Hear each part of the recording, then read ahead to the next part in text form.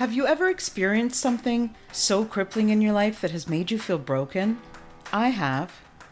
Are you someone who has a giving heart but is struggling to feel good themselves? Are you consistently putting your needs aside to take care of everyone else? If so, you're not alone. Giving starts with giving to yourself so that you are able to give of yourself to other people. Isn't it time you took back control and discovered what makes you tick? Join me in my journey and find out how you can feel better about yourself, live your best life, and share that with others. Thinking of yourself, it doesn't make you selfish, it makes you brave. I'm Nelia, and this is the Giving Starts With You podcast.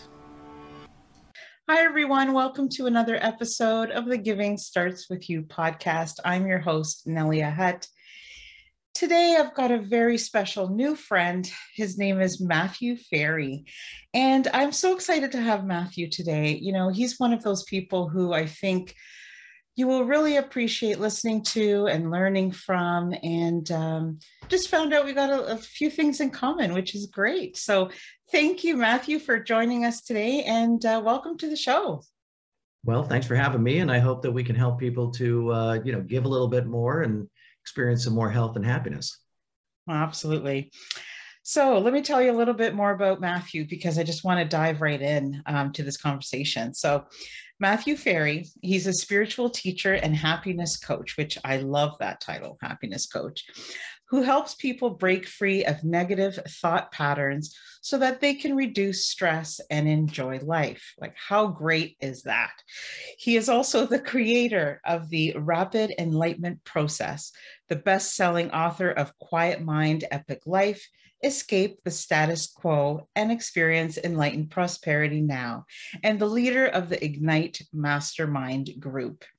From what I have learned from Matthew before today, today we are going to be, he believes that our opinions are a source of our sufferings along with other things. And I really, today, I understand he wants to speak to us about something a little bit controversial called the 30-day opinion diet. So welcome, Matthew.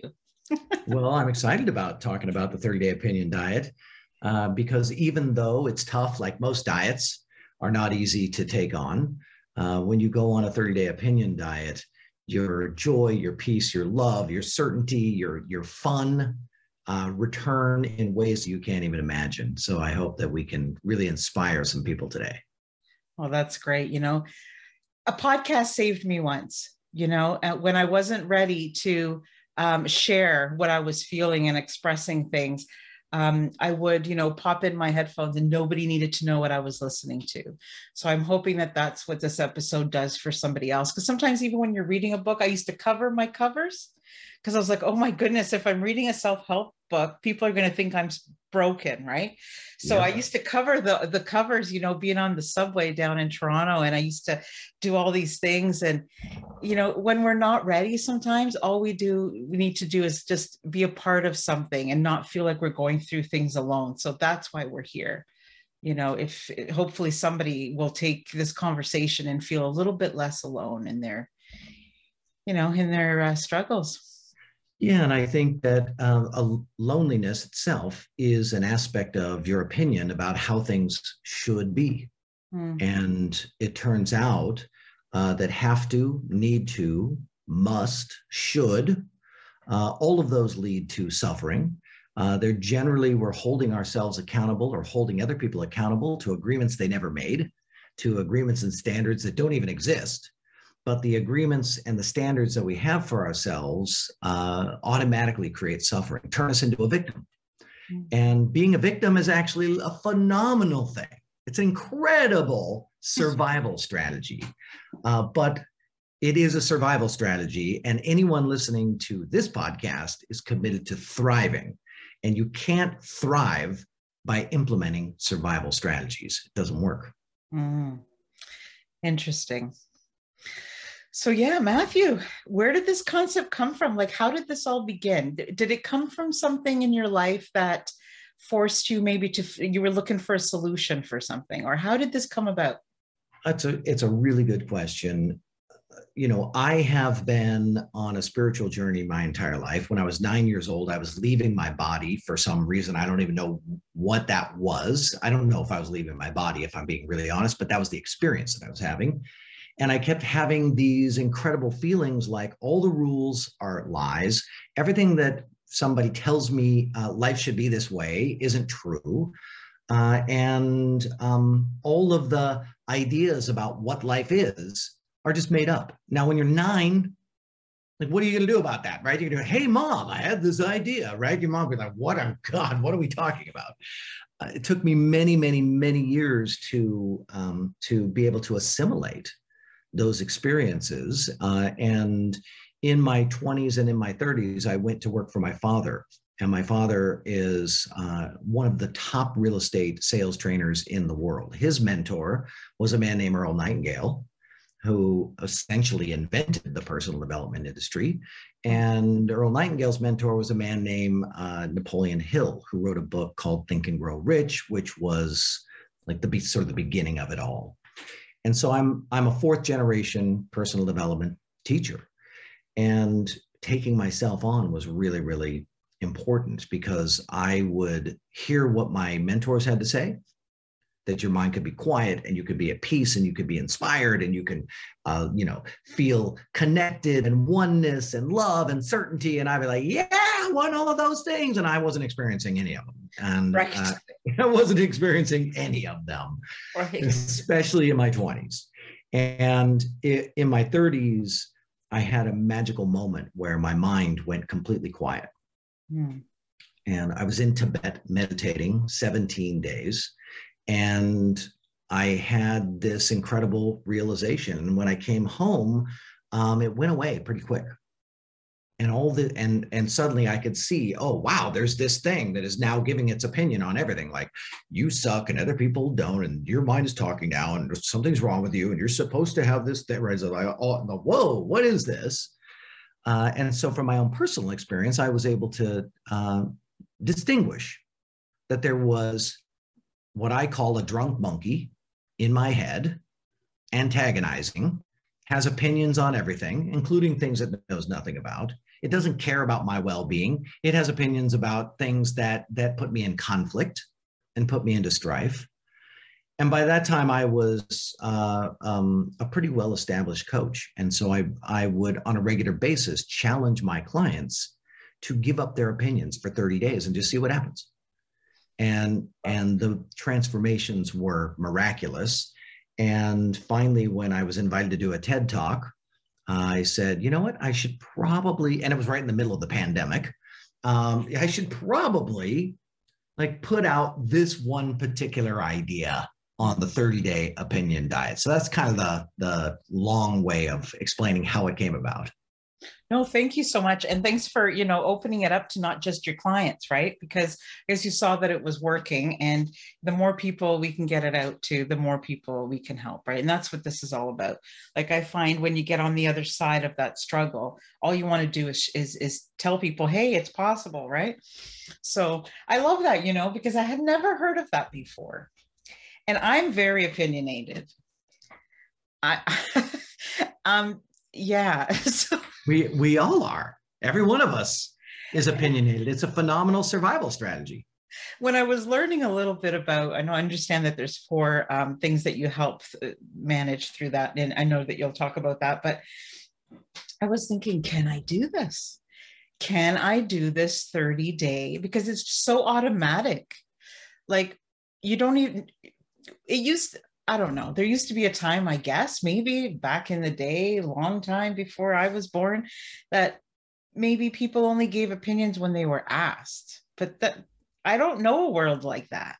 I don't think so. I don't think so. I think that I think if we look at our psychology is mismatching the environment.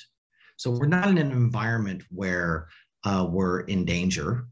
Some people are, right? When you go to Guatemala to help those kids, there's some real threats there. Mm-hmm. But for those of us who are listening to this podcast, cruising along, we're in our headphones, and we want to be inspired and delighted, we're not in a survival situation. And yet we we are a survival mechanism. Our psychology is a survival process. The talking in our head is a survival process about navigating a world that is potentially harmful. And yet, we're not in a world where we're actually dealing with very many things that are going to hurt us. I mean, most people are going to die in the first world. Most people are going to die from what you eat and your stress. And those are two things you have a lot of control over. And it turns out that giving your opinions on a regular basis will massively increase your stress and probably cause you to eat a lot to try and not feel that way. It's crazy. So you're proposing that people just stop for 30 days, like not just stop. Cold turkey. Like that you'd pause it. Go for a cold turkey. Just see what happens. Go for 2 days. Go for 1 day. Go for an hour. Lower the bar. So here's my suggestions are this. 1, stop commenting on government officials and what they're doing in office. Here's the thing. If you're in a democratic country, then you cast your vote and you said, this is what I stand for. If you're in a democratic country, you can start a movement, start a petition, go do something. But to sit around pontificating on Facebook and telling us that that person's wrong and this is bad and it shouldn't be this way and blah, blah, blah is a waste of your time and everybody else's. Exactly. That in the end, action is what will make the difference, not your hot air. And what you'll find is when you give up your opinions about government officials and what they're doing and how they're operating, it actually frees up so much mental real estate. Like all of a sudden, you've got all this extra space in there to focus on the things that really matter to you. That's why I wanted to be clear, because you're not saying in any way that you shouldn't have an opinion. You're not saying in any way that you shouldn't exercise your opinion, right? You're just saying, I just want people to be clear, because I don't want people to say, well, of course I have an opinion. I want to be heard, and that's not what you're saying. That's not, you're saying, well, do something about it that's going to bring it a little bit closer to your beliefs, right? But complaining about something, and it's I can see all this sitting around the dinner table, arguing with your friends and family about your position as if your position is right is actually a survival strategy that you're implementing in a non-survival situation. You're having dinner with your friends and family. Opinions are the source of your suffering. Opinions are the source of conflict. They're the source of strife. They're the source of animosity. And it's okay to have an opinion, but it's incredibly debilitating to operate like your opinion is real or true. It's not real. It's not true. It's just your preference and your point of view. And it turns out that your preference and your point of view aren't even created by you. They're shaped by your genetics and your environment and how you were raised. And so to think that your opinions matter is really at the height of ignorance. And I know that that's hard to swallow, but when you can give your opinions up and step back, then you start to see, oh, wow, I'm wasting a tremendous amount of my time and energy, and I'm creating all of this conflict on things that don't really matter. And there are seeds of it that do matter. And those seeds, I'm going to do something about. Right. But if you're not going to do something about it, complaining about it is actually just screwing up your life and probably the lives of the people around you. But most people don't tell you. They put up with you. And then they start to avoid you if your opinions become too obnoxious. Yeah, because I can't tell you how many weddings I've been to, or how many, even reunions and things where everybody's got so much to say. And you end up leaving and you feel stressed, like it's heavy, because, you have all these opinions of all of these and these sides. Even people living in the same home with the same experiences have different perceptions of things. Which tells you none of it is true. or real or even valid. Now, there might be things that have a scientific basis, and those things that are science do have a presentable and replicatable consequence or benefit to them. But that's not what we're talking about here. Mm-hmm. Science is fact. We're not talking about science. We're talking about dogma and conjecture. And most people argue for dogma and conjecture like it's science. Mm. And that right there is actually just diminishing your experience of life. What's happening is your mechanism for survival was inherited. And that mechanism came about with people who were like, no, this is the way it is. And in our non-science-based groups prior to you and I, when we're like, this is the way it is, we were doing the best that we could to estimate what would be the way that all of us could prosper and live a good life. And for the most part, we had good ideas and we kind of find our way. But these days, that style doesn't need to exist in the fighting and the conflict creation.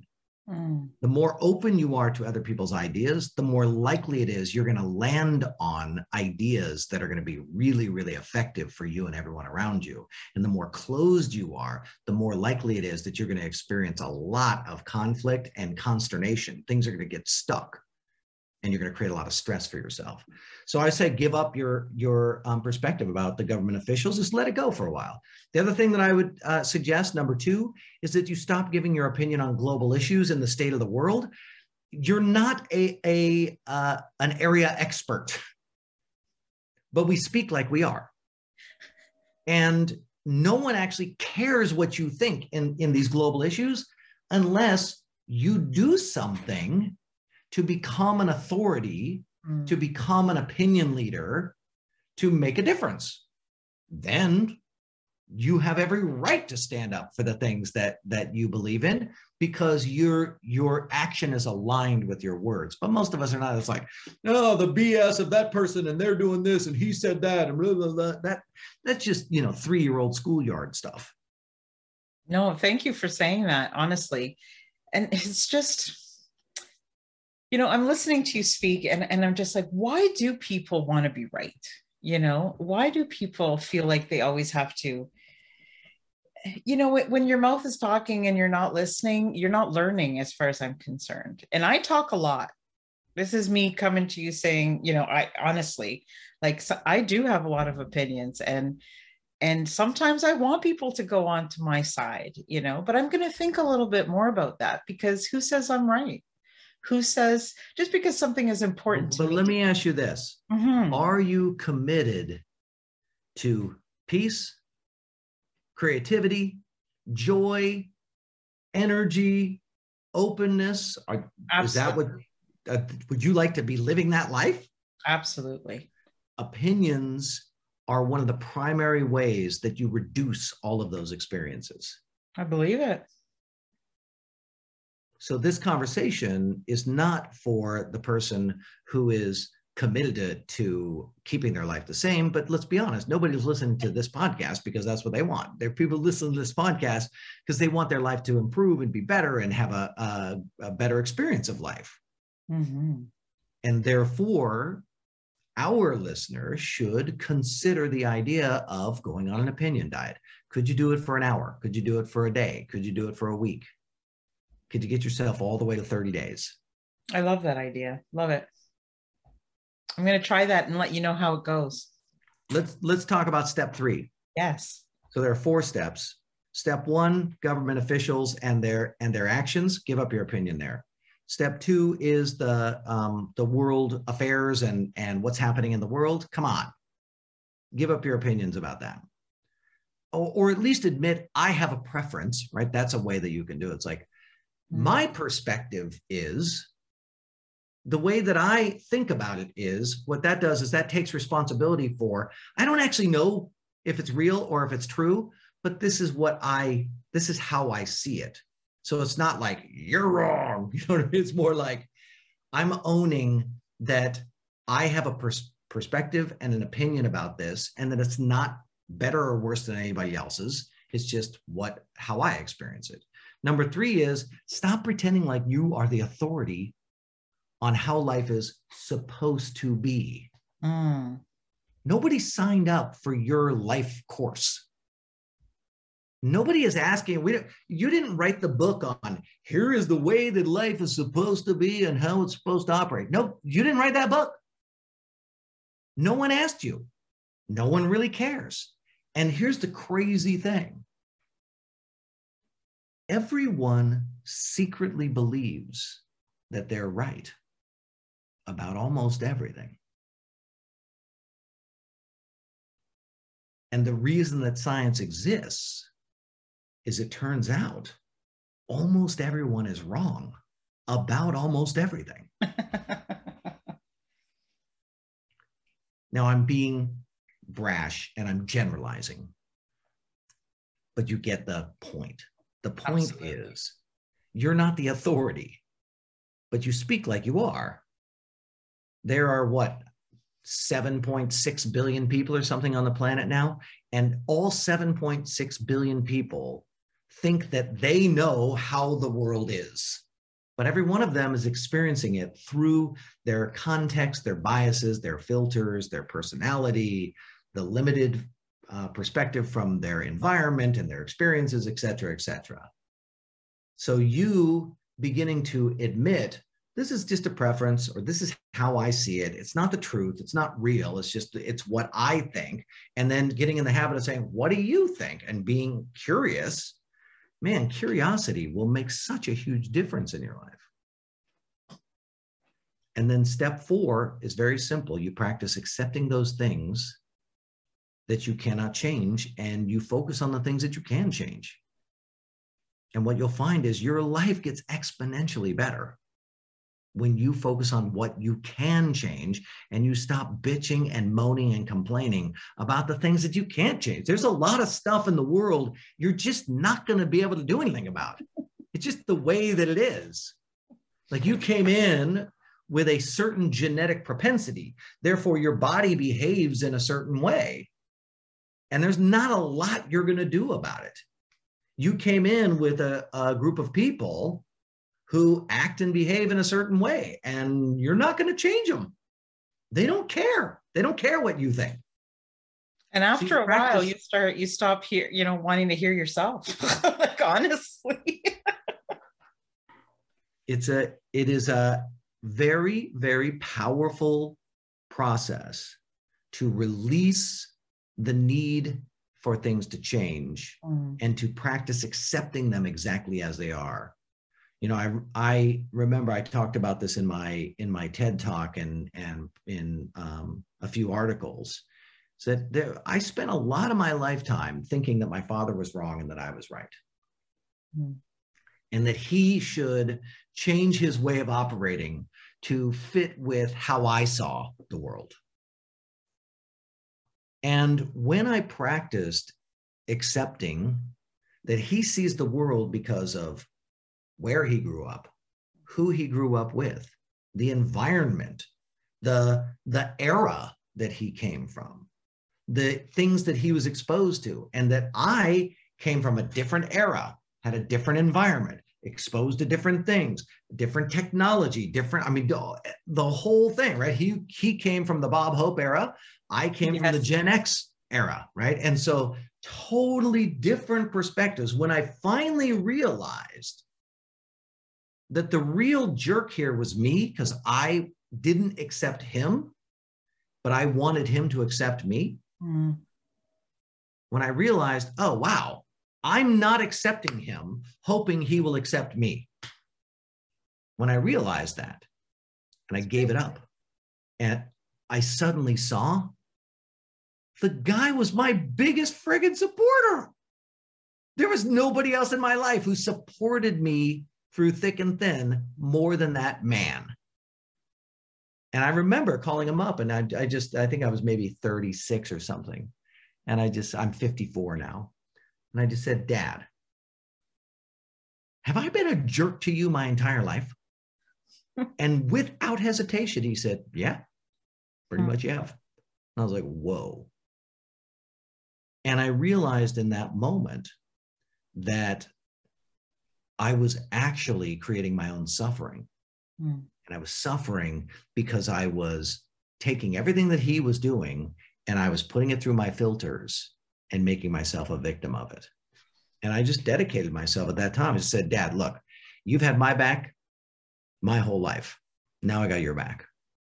I love that story. It was a really, really powerful moment. And you know, do my dad and I see eye to eye on things? No, almost nothing. There's almost nothing we see eye to eye on. But it doesn't matter because I practice accepting him exactly as he is. And it turns out when I accept him exactly as he is, then he just naturally accepts the things that I'm talking about. Right. No need to be perfect. It's crazy. I love that so much. I can't wait to try it. I can't wait, honestly. Right from the first time I heard this idea of the 30-day opinion diet, I wanted to try it. So I appreciate it so much. I appreciate you coming and telling us all about it. Fantastic. My pleasure. Fantastic. Definitely want to keep in touch with you for sure. Do it. I want to let you know how I made it through the 30 days, one day at a time. And then yeah, and you can tell me about the ukulele. Love it. Yep. It's something easy to carry with us, right? The ukulele. So yeah, especially the little baby ones. Yes, that's true. They're a little harder to play though, because you got to hold them, right? You got to hold them with that forearm a little bit. I love it. I'm building one. I don't know if you can see it in the back. I'm not quite done, so I'm building that one. Oh, I can see it right there. The ukulele project. Yeah. So, but that's awesome. Where can we find out more about you? You can track me down on my website. It's just my name, MatthewFerry.com. I usually tell people to go download my app. It's a free app that I just created. did that. Mm-hmm. Matthew Ferry is the name of the app. And inside of there, I have a bunch of classes that I've done that I give people as my gift. Plus, I have different kinds of meditations and things. And I think the first 9 chapters of my book are in there for them to read. They can also just track down my book, which is Quiet Mind, Epic Life. So great. I'm so happy to have connected with you. And, you taught me a lot today, so I really appreciate it. And I have a lot to think about how I do things. And I have to now think, I'm going to try to catch myself and see how I actually, how often I do it first. So I can see how, I don't know. I got to figure it out. No, that's the right move. In the rapid enlightenment process, I say that awareness makes you flexible. Flexibility reveals new options, and options give you power. Very well put. That's the game. Makes a lot of sense. Awareness is the game. Oh, thank you so much, Matthew. Is there anything that we didn't talk about that you wanted to say before we go? I think that I'd like to leave our listener with this idea. Just practice total and complete acceptance of yourself, of the situation, of all people that you come across. Doesn't mean you have to agree with them, but start by accepting them and watch what happens.